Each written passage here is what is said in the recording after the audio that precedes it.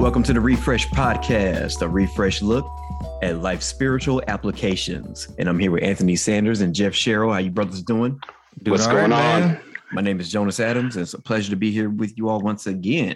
Yes, sir. How you doing, man? I'm good, man. I'm good. I'm tired, but I'm good. That's all right.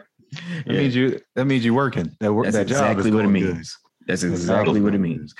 Gotta get that stamina built up and being out the house for 40 hours a week plus. That's right. Get that Getting stamina back into the built swing up. of things. It's starting to feel more like normal. Congratulations again, though. That's a big deal. Yes, Appreciate it it. is. Especially considering who you're working with. I'm a huge admirer. You talking Michelle Martin?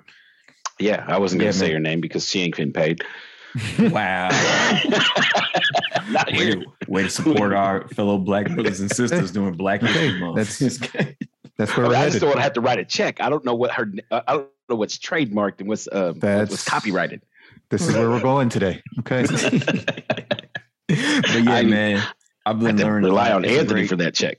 It's a great position, man. It's I really felt like I jumped into the building at the right time of NPR. Yeah. So I'm really, adapting the skills I already had and learning a whole bunch of new skills. That's what's up. Because I think they realized how much radio experience I had and was like, oh yeah, he'll pick all this stuff up real quick. So let's teach it all at the same time.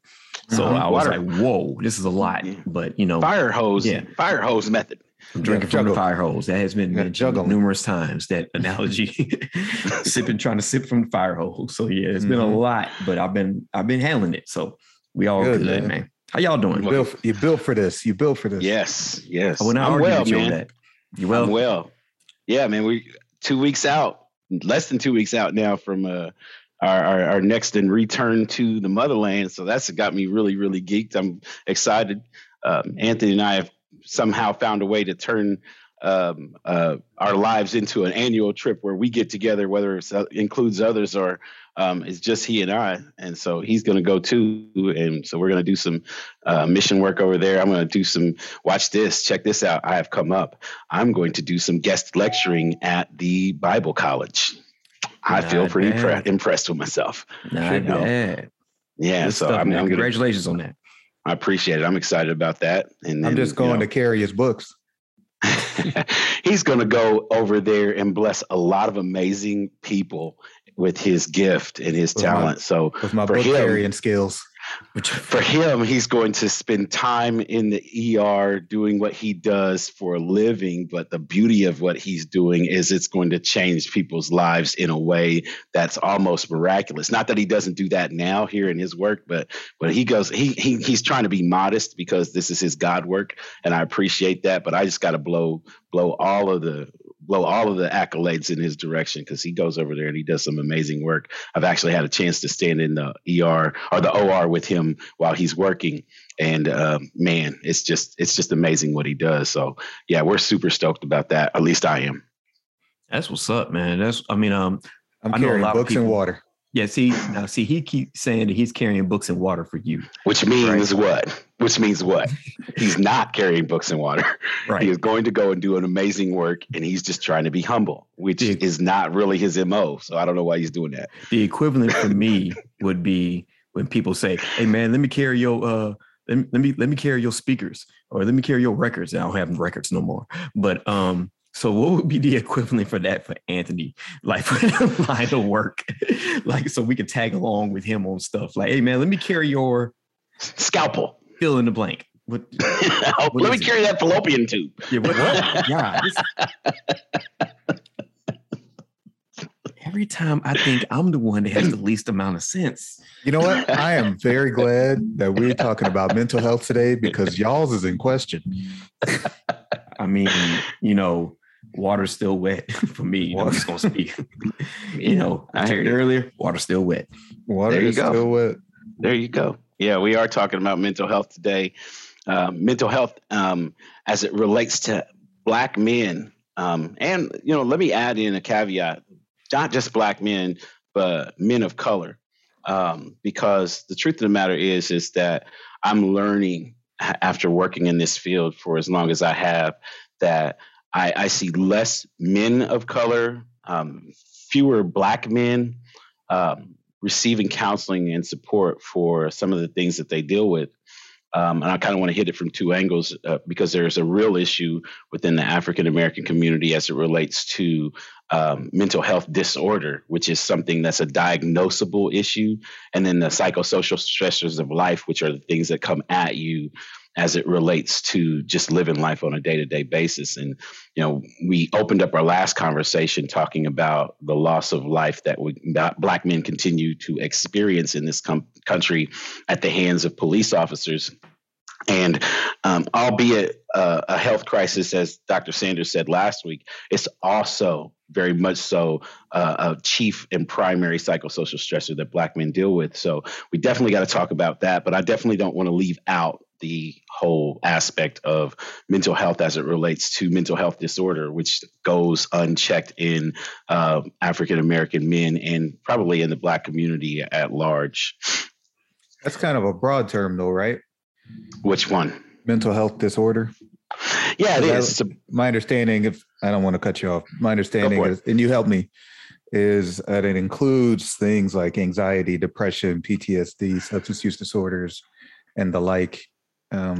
And are you suggesting, and maybe even just outright saying, that kind of all of those things are where men of color, Black men especially, since that's the three of us, are lacking, or is there a specific piece underneath that mental health disorders umbrella that you see a lack? I think they lack seeking treatment and support to work through those challenges overall. So when I say mental health disorder, whether it's substance abuse, whether it's depression, whether it's schizophrenia, which is a huge thing that doesn't get talked about as much anymore, and it should be put right back to the center stage, because I'm seeing a higher level of Black men with schizophrenia and don't even know they have it. So yeah, mental health disorder is a brush stroke for the entire field of mental health.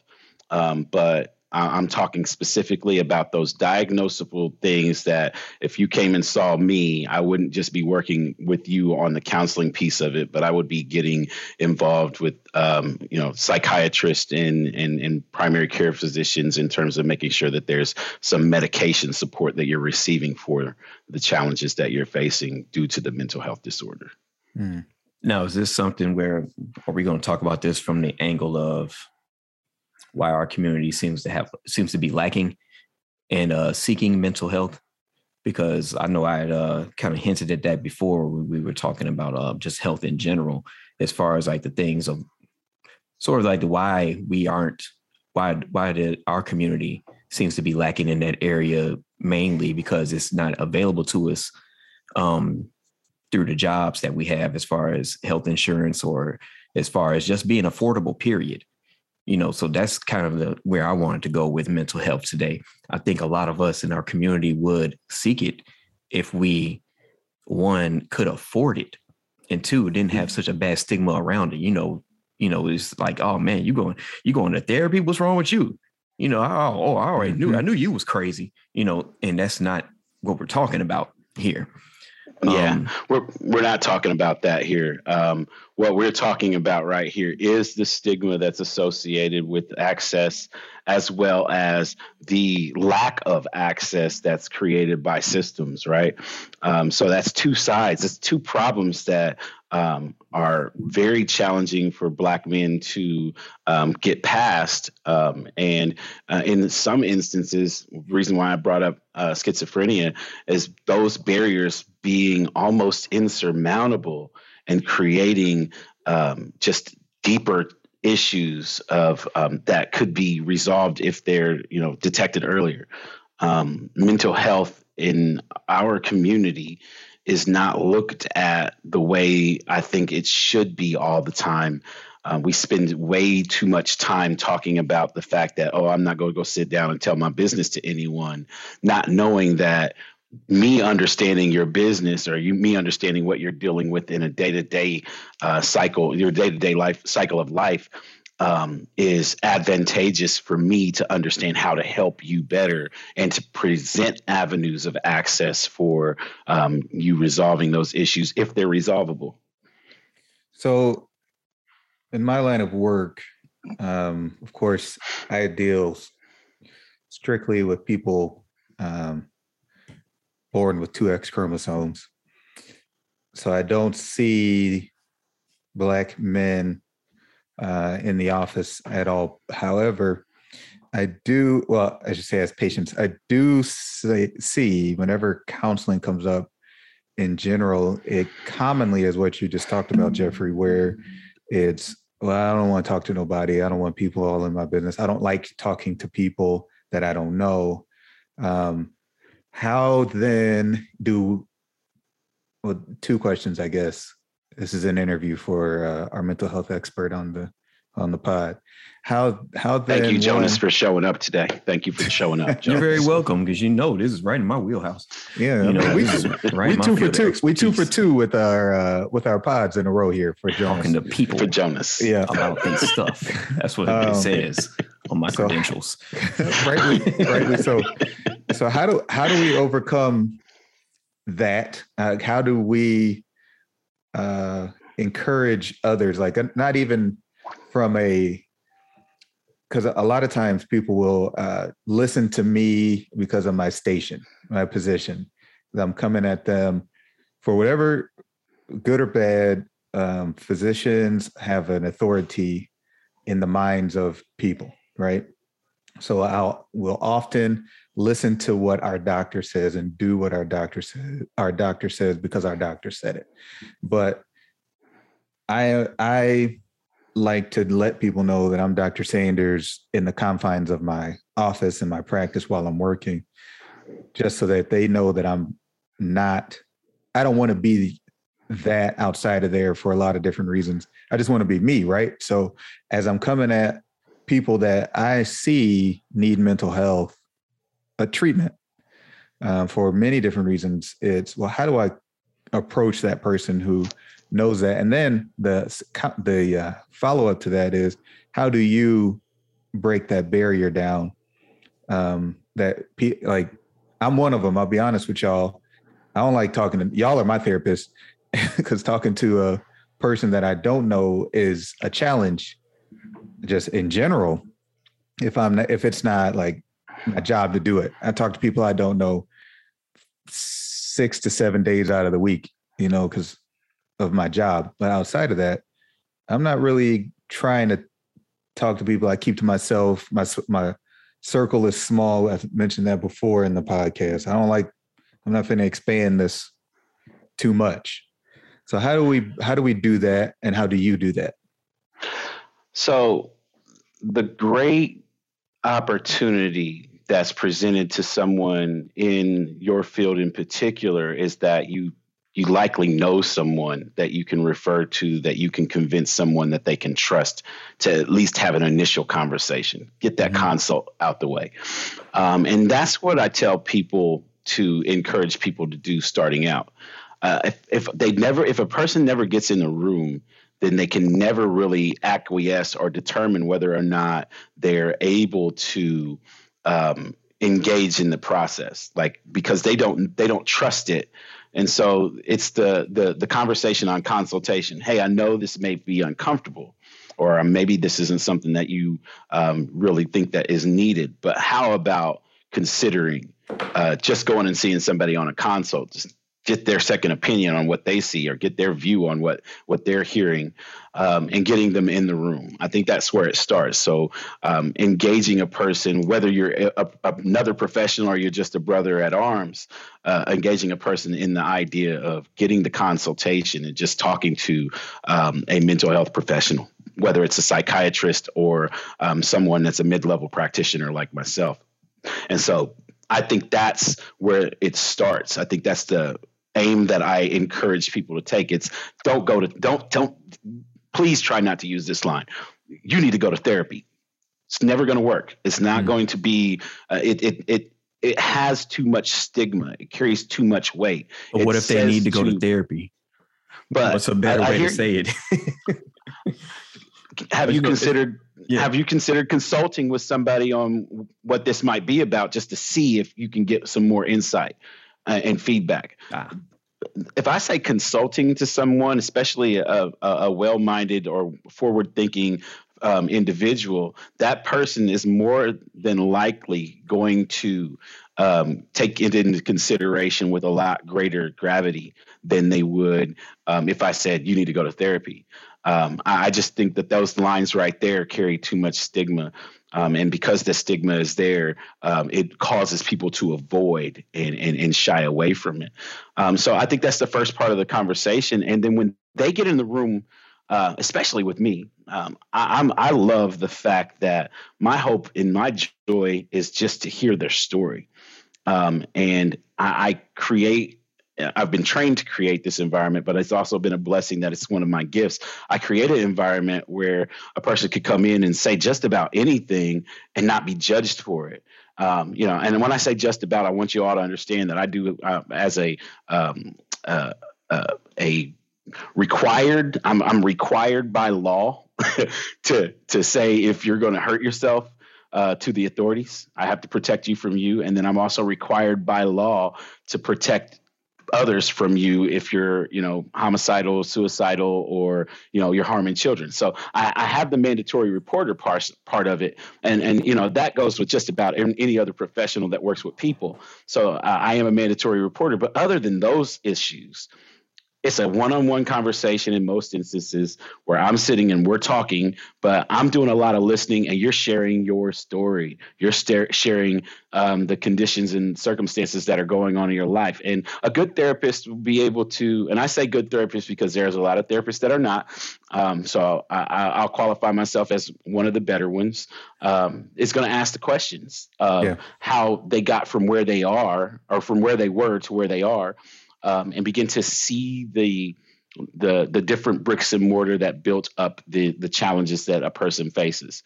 And you're able to really quickly determine whether or not a person is dealing with, just the psychosocial stressors of life and they need someone to help them work through those issues, or if a person's dealing with something that's deeper than that. And that's where that whole, diagnosable mental health disorder stuff comes from, the major depressions, the generalized anxiety disorders, all the way up to, the schizophrenia and things of that nature. Pretty heavy. It's heavy stuff, man. I think that's one of the main reasons a lot of people don't go to therapy as well. Because, when someone's telling them you need to go to therapy, and the first thing they're going to do is get defensive. Like, what you mean? Ain't nothing wrong with me, and nobody's saying that anything is necessarily wrong with you, but you just might need to find someone to, like you said, not judge them, but still like just to work some things out, you know, but if they don't never find someone they're comfortable with to talk to about it, does the problem have a greater chance of festering into something bigger? Absolutely. I mean, that's just like anything else. If you're dealing with a persistent cough, and after, a couple of months of trying to treat it over the counter at home, you decide, it'll go away on its own. And then later on, 7-8 months down the line, you find yourself in the hospital and they discover that you've got something going on with your respiratory system. And I'm not going to throw out the C word because it doesn't have to be that. But you have a persistent issue that you're trying to remedy on your own. COVID. That and cancer. I don't think that was a C word. I thought cancer. You was thinking cancer, Jeff? I was thinking cancer. See, but COVID too, yeah. Well, you COVID said you said C word, and I felt like people needed some clarification. Well, I appreciate it. COVID and cancer, the C words. Also, cigar. Maybe they smoke cigars. They might. Sorry, I'm sorry, I interrupted. So it's okay. We're not off the rails yet. Let's steer back in the right direction. We need counseling. Another C word. There you go. That's another C word. But again, they show up to a practitioner having these existing conditions that they've been trying to remedy, and they let go for too long, and now they're dealing with a crisis. But they're dealing with a crisis, and it's always, or not always, it's unfortunate that consistently it's the crisis that leads a person to getting the treatment. And there's an opportunity that, there's an opportunity that they can remedy or prevent themselves from entering into crisis if they go sooner than later. I like your approach, particularly the from a we're on the same level standpoint, because you were right about, I've got counselors in my office I can tell people to start talking to, and if they trust me, they generally will trust. They'll generally trust the people that I send them to, but then, I honestly don't have a consistent person I can send my mans to in town. You know what I mean? Mm-hmm. I can't say, hey man, I think you might need to talk to this person, even when the person trusts me. So saying things like, hey, what do you think about, or have you considered? I like that approach better than absolutely. You need this and you need that. And that goes for the dignity in any type of healthcare service, right? Like, yeah. I'm remiss to say to somebody, you need to go see your doctor about that. I try to frame the question in a way that's inviting and engaging, that says to them, have you considered? And that have you considered puts it back into their ballpark as to saying, oh, this isn't a judgmental thing. This is a thing that they're noticing. Maybe I should seek out, additional professional support in this area. And so it's huge for anyone that's receiving any type of care whatsoever, that they have the dignity to be able to choose without being told. And that is a huge thing for Black men. Black men, in most instances, don't want to be told what they need to do. They want to be invited to make a choice of what they can do. And again, that plays into the stigma and the distance that Black men in themselves place between receiving counseling and therapy and mental health treatment and not. So we talked about a little bit, Jonas mentioned earlier, just like he talked about with our health in general, our access to it and the lack thereof. Speak on that a little bit. Okay. I know it's just kind of a general, very broad thing to maybe talk about, but no, it's a real thing. It's the thing to talk about. Again, you're talking about a population of people who haven't grown up with the things that, say, the majority culture, and I'm quoting unquoting on the majority, the quote unquote majority culture did grow up with. Access is a huge thing. And so African Americans, Black men, haven't been raised for the most part in households where that was a primary source of support. It was very secondary, and it was only after things had hit that crisis point.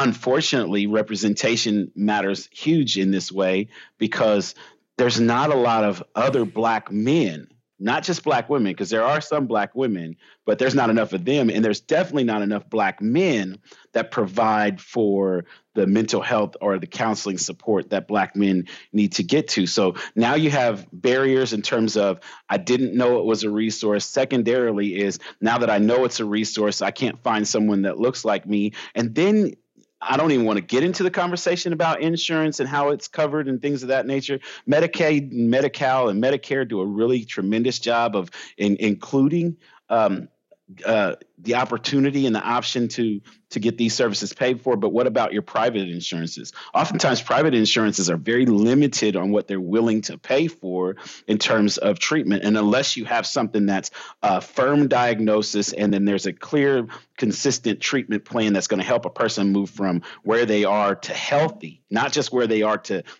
better, but insurance companies expect you to be better from this. That's just why they pay for the services. I'm only willing to pay for 10 services, and I hope that within 10 services, you're better. You can reach out to us for more than that, but it becomes harder and harder the longer the problem persists to continue to maintain some type of coverage in that area. And at some point you max out.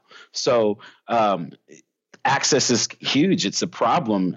Black men, Black people in general just don't have access to counseling services and mental health services the way they should because, again, there's the barriers that I just spoke about. You said something that was really interesting to me right there. Just the fact that they would put a number on it as if there's a specific number of counseling sessions or sessions that they should go to where they should just be cured. Yeah. Or all better. This isn't a thing of where, oh man, you scraped your knee outside here, put this disinfected, put a Band-Aid on it. And, you should be good in a few days. Yeah. This is way more complex than we're talking about mental health. So for an insurance company to just put a certain number of free sessions on, put a cap limit on the amount of sessions that you can get that they will pay for, that's not how it works. It's not realistic either. And here's the funny thing. You said that they'll pay for and that's free. And it's the truth of the matter is it's not free. People will come to practice with private insurance and they're still required to pay their copay, but it's a specialist copay. So whereas you go see your primary care, you might only have to pay, $25, $40 out of pocket for your copay to come to see a therapist. You're still paying almost a full rate for that counseling hour in your copay. So they may wind up paying $80, $90 to go and see a therapist. Now you've created that gap again that keeps a Black person, a Black man from going and getting counseling. You mean to tell me my insurance covers this, but I still got to pay $90 up front? Or even worse, your insurance covers this, but you have to pay the therapist their full dollar amount up front, and then we'll reimburse you what we think we should give you. Like, there's I don't so have much nuance. Right. The whole reason for me needing counseling, the insurance, is the whole reason for me having insurance is so that I'm not burdened to receive whatever treatment I need. And so, again, the access piece is huge. But I don't want to just minimize the stigma to access, because the other reason why Black men won't go to counseling is because, how do I say this? No, I'm just going to say it how it is. Most of the time they're going to meet with a white woman, middle-aged to young, that does not have any insight into the life that they live. None whatsoever. Yeah. Even if they have experience working with a certain population, they still can't connect emotionally with the cultural experience of Black men. They try to teach it in grad school. But the truth of the matter is everyone that I've ever connected with, I've always had to sit down and on case consultations and say, well, have you considered it this way? Oh, no, I haven't considered it this way. Why should I? Because they're not you. And I mean, that's a broad statement, but to generalize it is to say they're not a white woman in her middle age or early age. They're not a white man in their middle age or early 20s. They're not you. And that's the most that you'll see in terms of providers of mental health treatment, especially at the mid level like I'm at. There's not a lot of us Black men providing this type of service. Wait, you said something else interesting to me. I want to make sure that I understood it correctly. You said they try to teach it in grad school. And what is it? Am I understanding this correctly, that they try to teach Black people? They try to teach cultural competence to all therapists. And it's a thing in healthcare professions in general right now. Cultural competence has come on pretty strong over the past 15 to 20 years to make sure that you have a presence in a room with a person that doesn't look like you, that gives them comfort to believe in your work. Gotcha. And so there's that thing. But I remember being at grad school and taking a cultural competence class, and I'm sitting there, I'm like, and I'm at a school, and it was predominantly, the majority culture. I wish y'all could see my hands, because I'm going to keep just say quotation fingers. It's a PWI. Yeah, it's a PWI. Yeah. Okay, we can say it that way too. Yeah, definitely a PWI. And I'm in a cultural competence class, and these people are just answering questions based on what they read in a book. But then to actually be an experienced practitioner in the space with these people. You weren't the answer key? Bruh. I feel like you should have been the answer key. The fact they should turn to you like, well, Jeff, is this right? and in a lot of instances they would, but the truth of the matter is I'm not your answer key because I'm not every Black man. Exactly. Mm-hmm. Yeah. I'm just not. You're not a monolith. I don't identify with Black men that came from a poverty or lower socioeconomic status environment. Because you've been balling. Well, no, Doctor, I'm gonna need you to refrain from the options there. Listen, I live in the Midwest for a reason. But humble beginnings.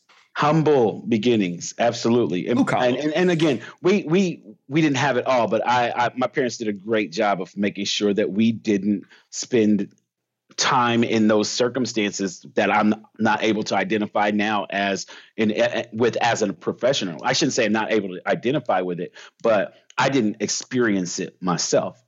And so I can't be your answer key in class, but yeah, they teach cultural competence. And it's a huge thing. And even to the point where when you're getting licensed, you got to answer a lot of questions on these licensure exams about cultural competence. What are those exams like?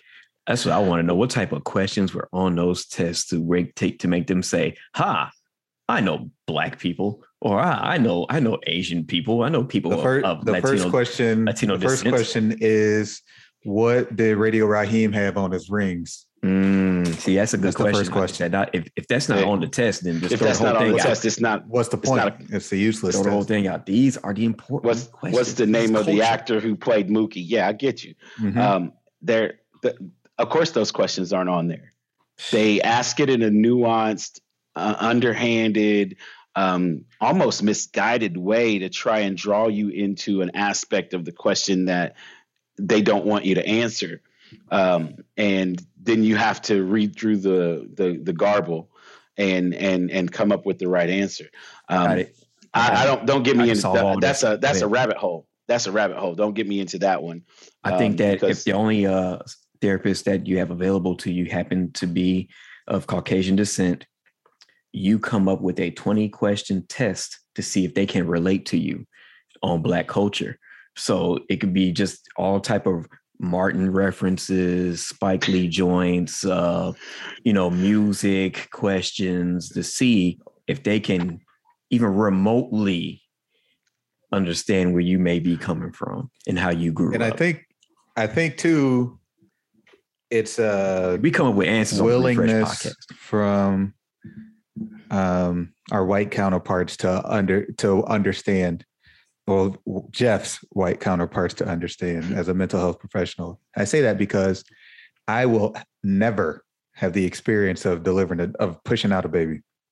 I'll never have to carry a child, anything like that. But I do a decent job at my job.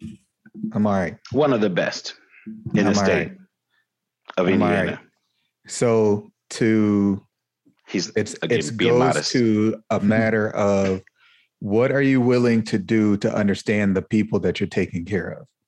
Exactly. Because I have to, and I actually got the benefit from like being on the other side, because there was a time when I would not necessarily engage everybody in the room. I would be focused on the person that I'm taking care of. But especially when it comes to having a child, they have brought in these other folks, maybe their mom, maybe their sister, maybe their brother. I've seen it. Their dad. It's just people they feel comfortable having this type of an experience with. Now, majority of the time when it's a sibling or an uncle or a father, they're up at the top of the bed, looking at the wall, trying to absolve themselves from the experience as much as they can. They know that they're there as a support person, et cetera. Obviously, the father oftentimes gets involved and invited into the delivery room. There's a time when I would just be so honed in on the individual that I was taking care of, that I would neglect questions or interacting with other folks. Okay. But then I experienced that. I didn't experience the neglect, but I saw what it was like on the other side and how much I won't say should be involved, but how much my wife wanted me involved in order to help her get through this experience in the best way possible. You know what I mean? And so what I learned was the people taking care of my wife while she was in labor, they did engage with me. They did engage with other people who were there as her support people. And I thought, wow, that's probably something I should do too. And so I don't know. I appreciate, because there are studies on studies on studies on studies into infinitum that show that people that look like the people they're taking care of, the outcomes are a lot better. If a Black patient has a Black provider, they tend to come out on the other side of their illness, their disease, their condition, whatever you want to call it, in a better way, because of the aforementioned cultural competency. However, if a person takes the opportunities, the impotence on themselves in order to engage that community, they very well can be excellent practitioners. There are probably plenty of, I won't even say probably, there are plenty of white practitioners who will do a decent job, if not a great job, of taking care of Black men and their mental health. That being said, we definitely need more Jeffs in the world. Okay. Because they don't. Well, go ahead. Well, just because we do need people, like I can connect to my Black patients because I too am Black. Mm-hmm. So I can understand, even though I'm not pushing out a baby or dealing with women's health issues that they are going to deal with, I still can appreciate that their high blood pressure, that their social stressors, that their social, or that their access to care may be limited because of the color of their skin. Because that same thing, if not for grace, I would be in that same position. You know what I mean?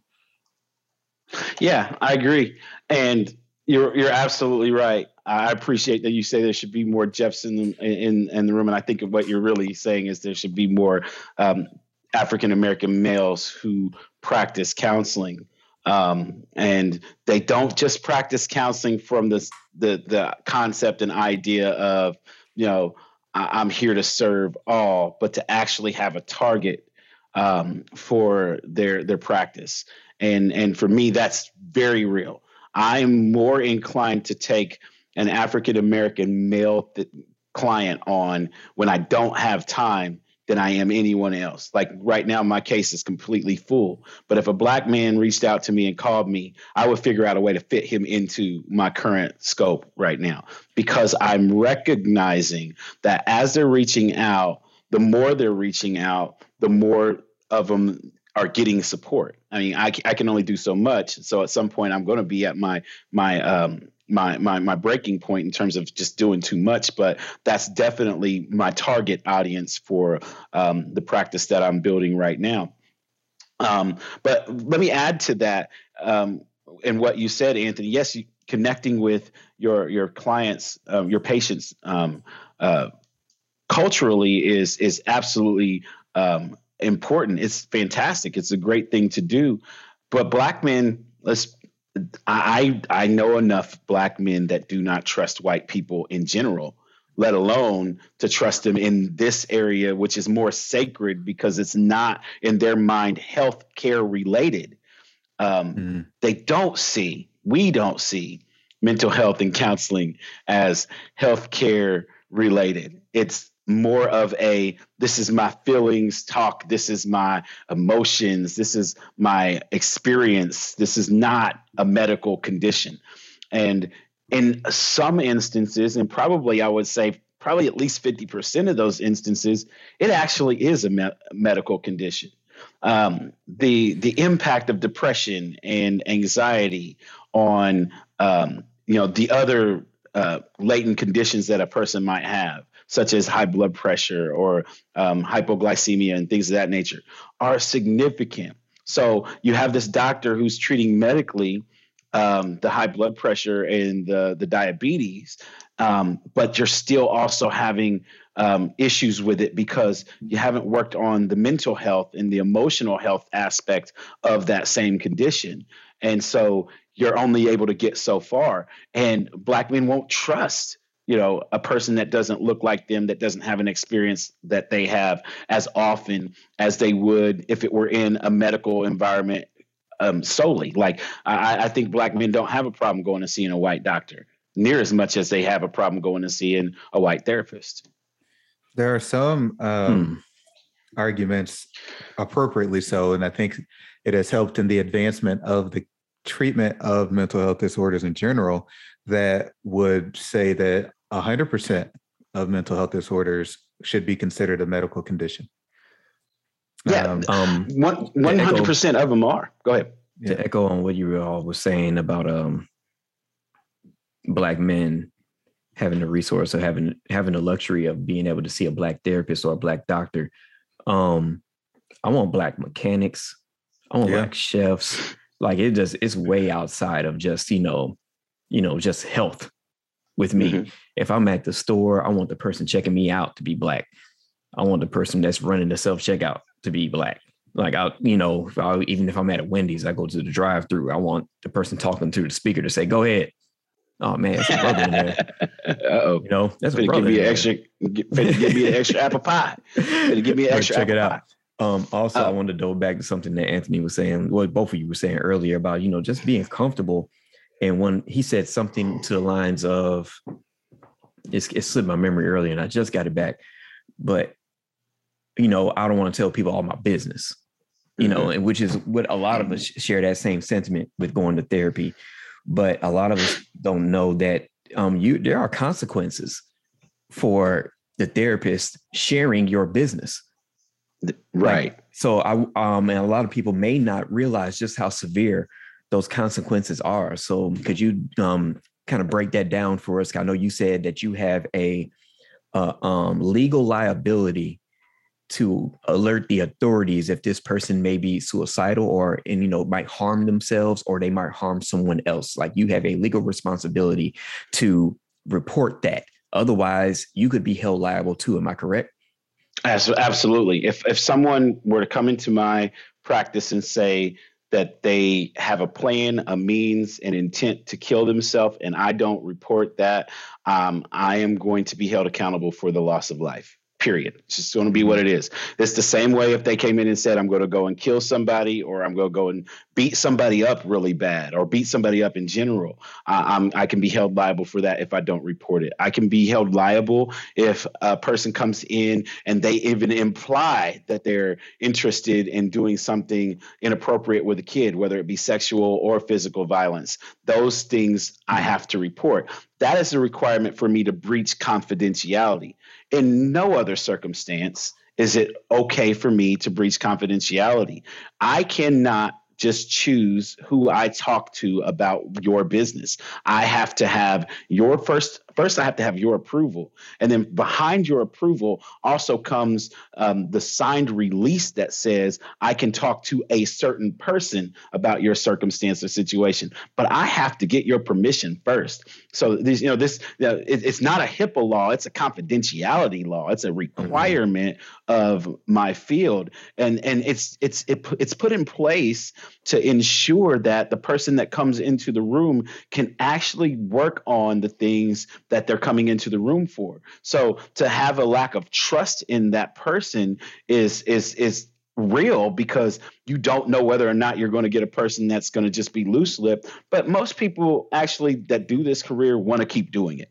I want to keep my job. I want to keep being able to support and provide care for Black men and for people in general. And so I'm held to the legal standard as well as the ethical standard not to disclose information that would put you at risk of being exposed. So, and unless you're telling me something that I have to report, I'm not saying anything to anyone. In fact, even when I do case consultations with one of the organizations I work for, I don't mention race. I don't mention initials. I don't mention where you're from. I literally, the only identifier I have is I have a male and I have a male that's this age, and that's my only identifiers. And I make it such that when I'm talking about the case, I can speak in generalities and get insight and feedback on how to continue to serve that person. But I can't go into that room and just say, yeah, Jamal came in the other day and he was telling me that, he feel like, every time he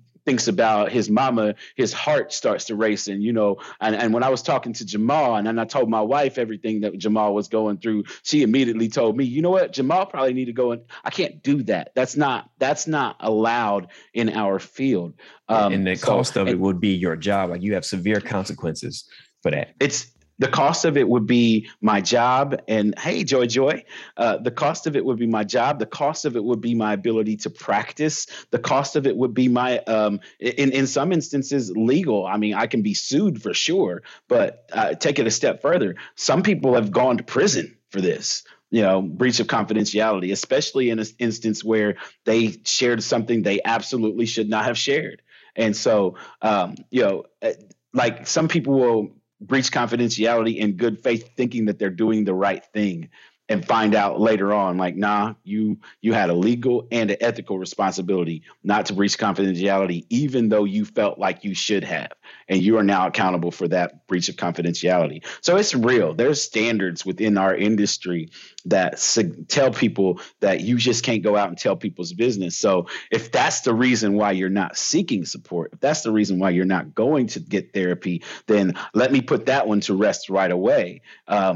It's not something that we can just go out and just choose to talk freely about the things that you're sharing with me. I've had days where I've heard some doozies, and all I can do is just be like, wow. I don't even document it in a progress note, because someone else is at some point going to look at that progress note, and I'm like, nah, I don't want anyone to know this about that person. And so I will say we had a candid conversation about this subject, but they don't get to know what the conversation was. Like, how did that make you feel? Yeah, kind of a little bit, sort of. You don't go home like, baby, I can't. This person wears stripes with polka dots. This person is Looney Tunes. You can't do that. Like, no, we cannot do that in our field. It's just not. It's not allowed. But again, that does not mean that should provide you a buffer for the trust, but that doesn't build the trust, right? The trust only gets built within the therapeutic relationship, having someone that can talk to you and you not feel judged about the thoughts or the things that you're saying. And that's a huge separator. A lot of brothers just don't want to feel like they're being judged. And I've had instances where people have come in my office and say, I feel like you're going to judge me for what I'm about to say. And I always tell them, you should try me. Try me on that. And they're like, well, I don't know if I can. And I try to use my track record in most instances. It's like, have you ever, especially when it's an existing client, have you ever experienced me judging you for something? What was that like for you? Or when did you think that was? And 9 times out of 10, they can't come up with an instance. If they do come up with an instance where they thought I was judging them, then I'm always able to remind them that, no, I don't think it was judgmental. I think my line of questioning made it feel judgmental, and that's on me. I could have done a better job of asking questions in a different way, but I wasn't judging you, because everyone deserves a right to be heard and to work through the challenges that they have. Damn right.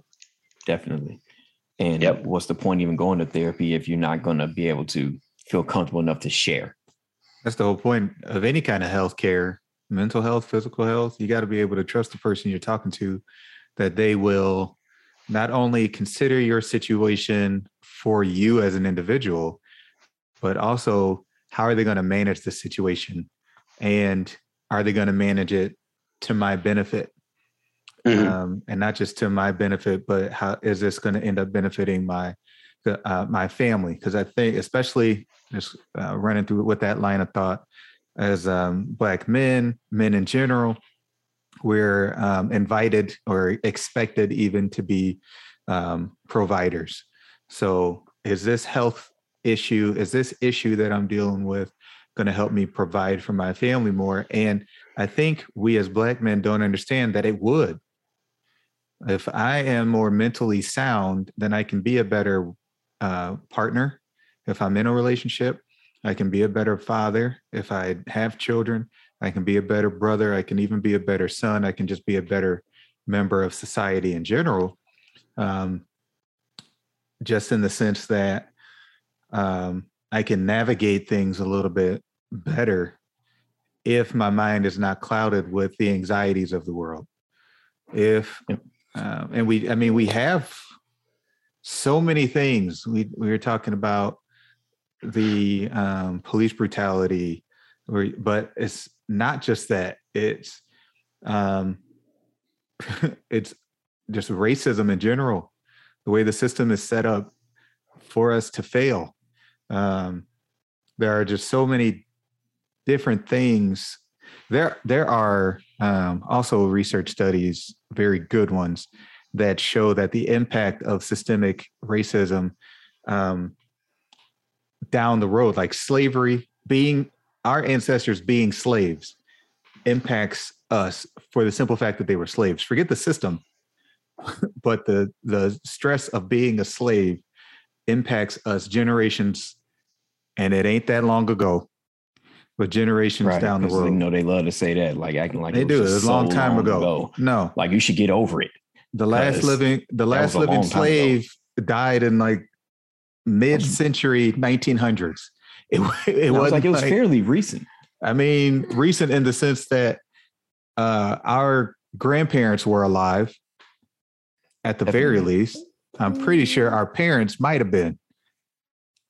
You know, so it's so much that getting our mental health under control, or not, I won't say under control, that's a terrible way to put that, but managed, having our mental health being managed can have such a huge impact on so many different parts of our lives. Absolutely. And I think to piggyback on what you were saying a second ago about Black men going to therapy, it's like there's a stigma around it also that, if I go to therapy, that must mean I'm weak. Yeah. Like, mentally weak. I don't need to do that. I'm like, we pride ourselves in being strong. Mm-hmm. Ain't that right, Joy? That's Joy, everyone. But she agrees. Just we pride ourselves in being strong and being able to take care of our families. And then, we can just carry the burdens of the world, with no problems. We take problems and we deal with it. And, how long we've been told that that's what we're supposed to do? Yeah, exactly. That's my point. It's like we keep being told that we have to solve everyone's problems, but we can't go to anyone to help us solve ours. No, and we should be able to solve it ourselves. Yeah, ourselves without going to consult with anybody, or And if you can't, you are weak, or exactly. You're not a man. You're less than. I'm air quoting now. Man, you must not be a man if you need help with this, that, or the other thing. And not even realizing that going to get help is the thing that's probably going to make you stronger. I personally believe that it takes a lot more strength to seek help. Yeah. Than it does someone that you can ask the right questions to help you get stronger. Yeah, absolutely. Absolutely.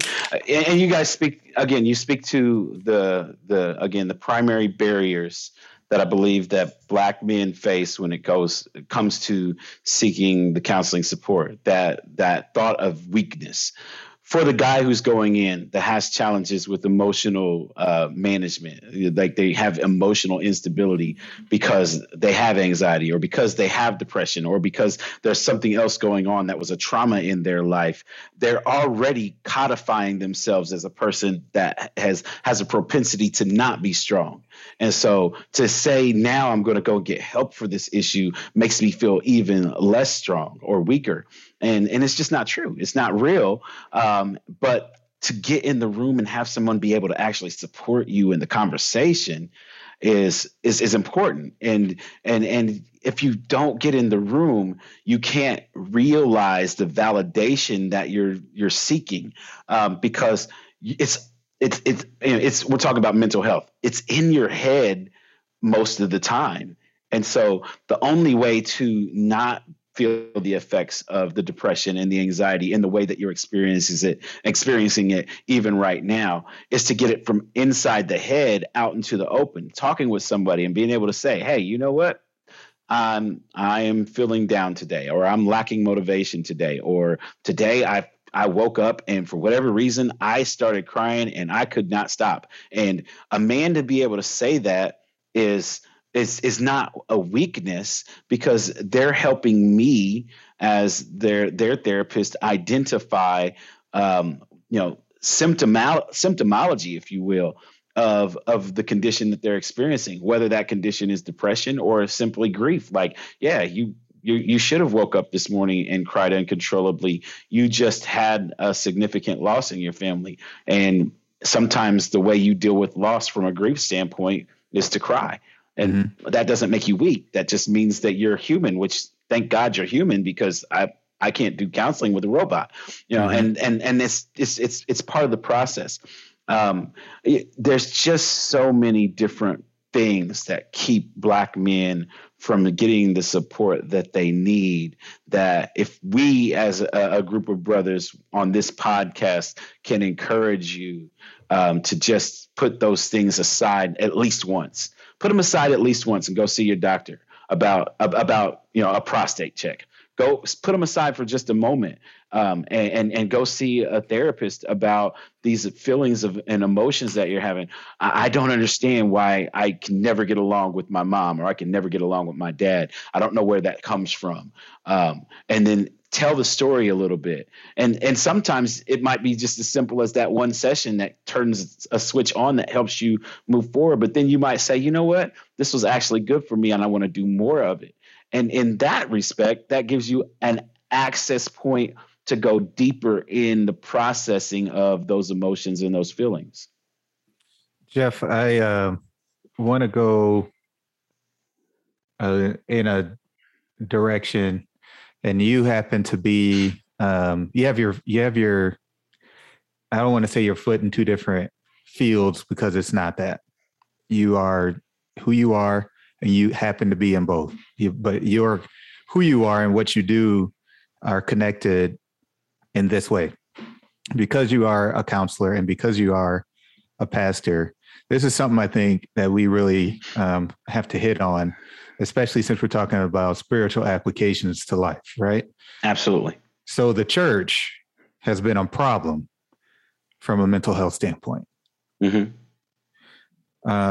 There are so many times where, and I see it now for what it is because I'm an adult, but I would see people who I would promise you had a mental health that I now know is a mental health disorder, and they would be told to pray it away, or they weren't together spiritually, or they're not living right, things of that nature.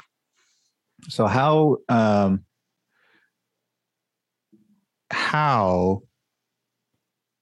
this might be a question that is not answerable in the time we have left on this podcast, or really in any reasonable amount of time.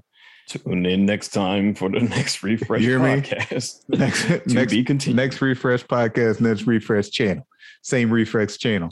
The question is, how do we deal with that, like in the Black community, especially our men who are, for whatever reason, put on pedestals in that particular aspect of our culture, whether it be pastors like yourself or deacons or elders or just men in the church are supposed to be seen as, going back to what we were talking about, the strong one, the unfallible one,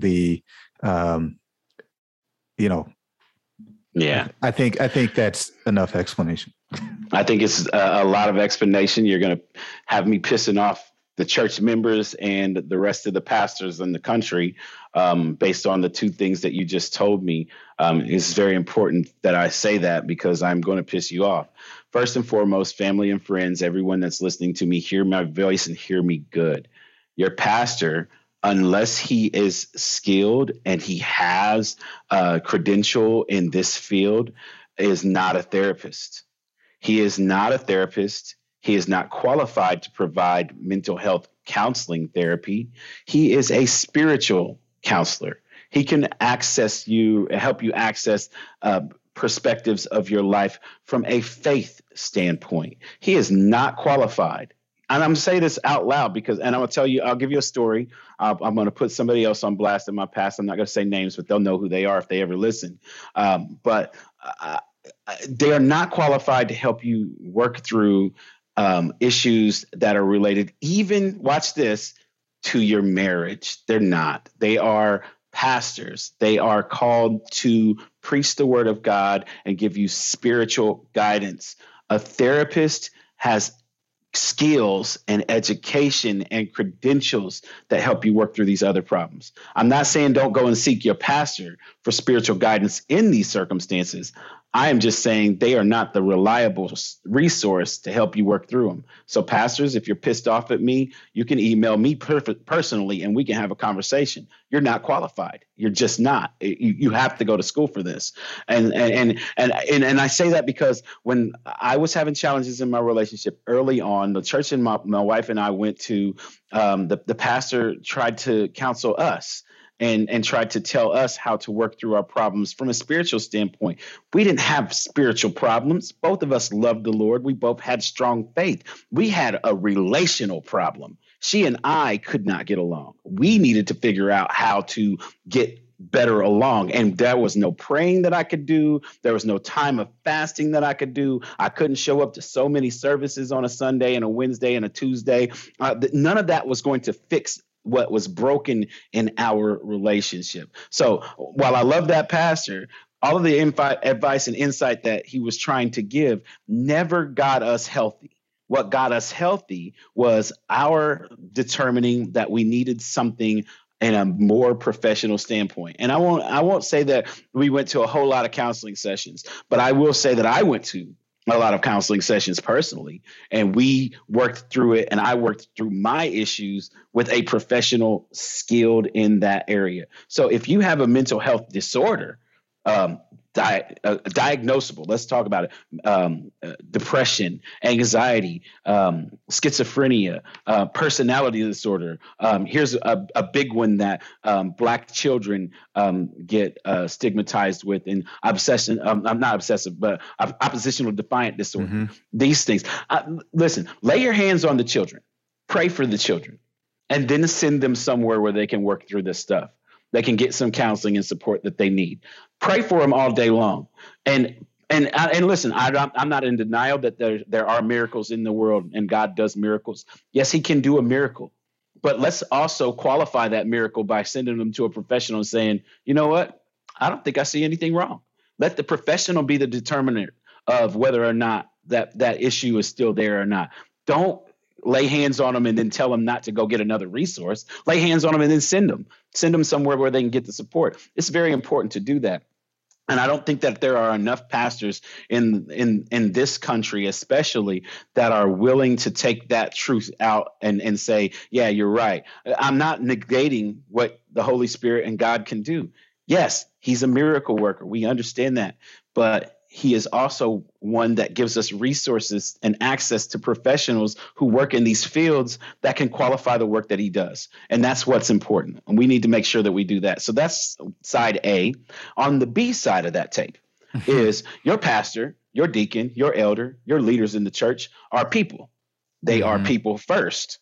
God called them before they were born, before they were formed in their mother's womb. But before they were formed in their mother's womb, they still had to go through a process of becoming what God was calling them to. He says, in Jeremiah 1:6, he says, before I formed you in your mother's womb, I knew you and I had ordained you to be a prophet to the nations. That word ordained means I had set you apart. That does not mean that you were already that. You had to go through a process of becoming. Jeremiah had to go through a process of becoming a prophet to the nations. He was ordained for the purpose, and he had to find a path to get himself there through God.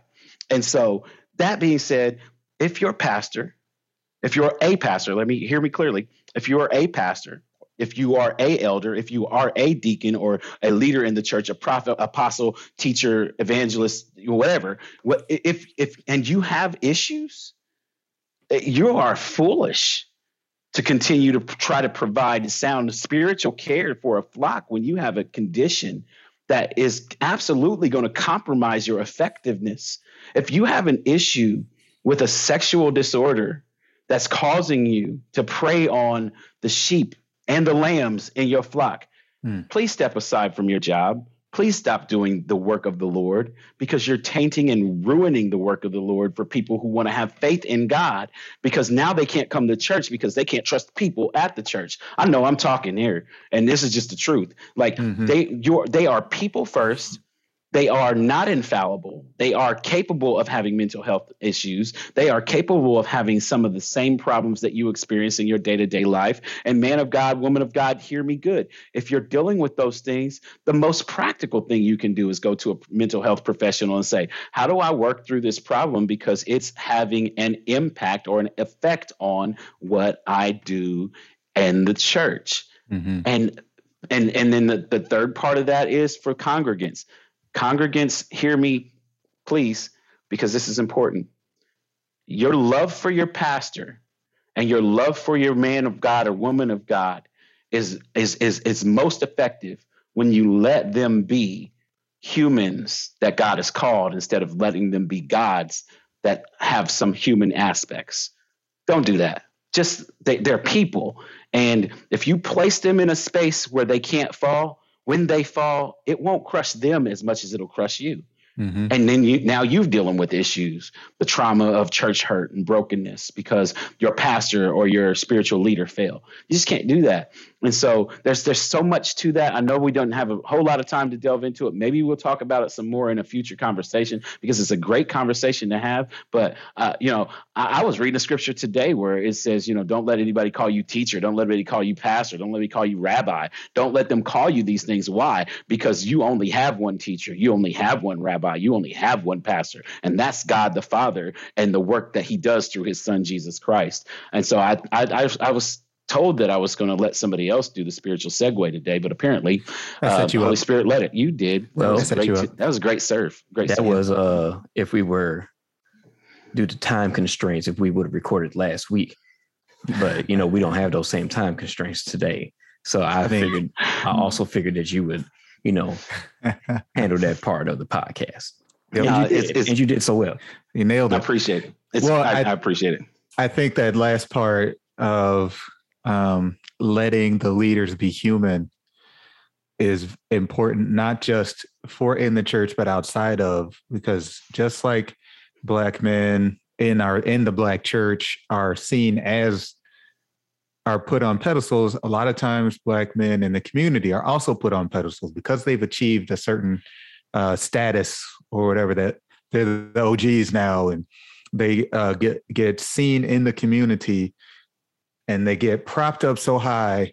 And then, like you said, Jeff, when they fall, because like I'm not going to call his name, but old boy who got charged with how many of them came out and said that they were assaulted, he was putting mollies in their drinks.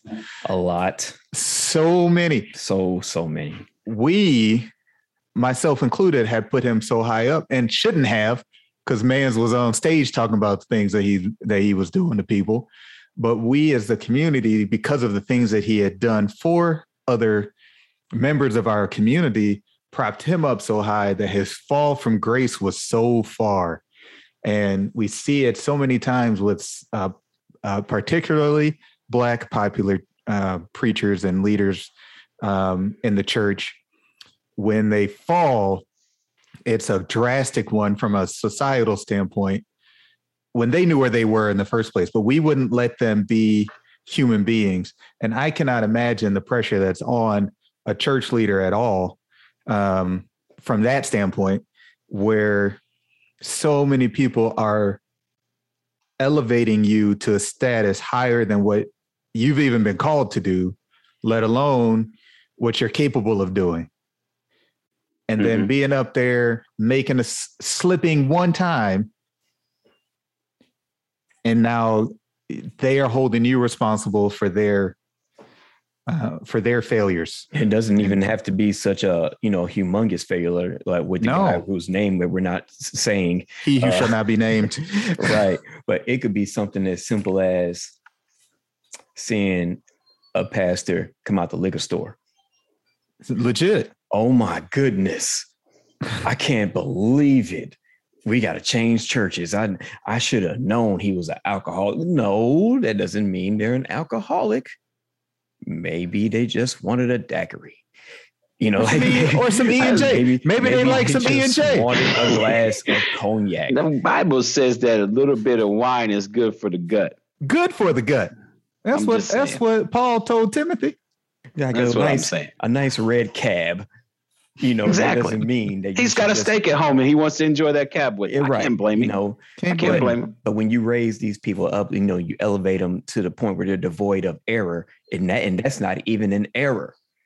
Right. No, it's not. But when you raise them up that high, then all of a sudden, you like you said, it just makes them to a point where they didn't even put themselves at. Yeah. Mm-hmm. Exactly. And it doesn't give, that's not fair. It's not fair. That point of allowing them to be human is so real. Because, my pastor, when I was growing up, I won't say I worshiped him. That's probably too strong of a word for to be as young as I was, but he was held so him in good. a very high regard. I held him in a really high regard. And I still do. And I'm grateful for everything that he led our family through. But I could see just how people worshipped him. Mm-hmm. I can see how my current pastor gets worshipped to a degree. And Pastor Moore is the first to tell you that he's a human. He's the first to tell you. I think you have to constantly remind people that you're human when you're in a leadership position, especially in a leadership position in the church, because people will quickly forget. That you are human. Start worshiping you. Yeah, and start worshiping you. So you have to remind them and show them the journey that it took, share different parts of your past. Like our old pastor used to share that he was a gambler. Oh, he shared that often. Often. He let us know. But you have to let them know, and give them examples of hey, I am human. Yeah. But I am here to do my job. I'm here to do what I'm called for. But that doesn't mean that I am also not flawed, just like y'all are. And that goes back to that relatability piece we were talking about earlier. How can you lead me through something if you act like you've never been through anything? Mm-hmm. You need somebody that knows where you're coming from. You don't have to have the same experience. You don't have to have the same experience with me. But if you've had some experience, then you can share that with me. Absolutely.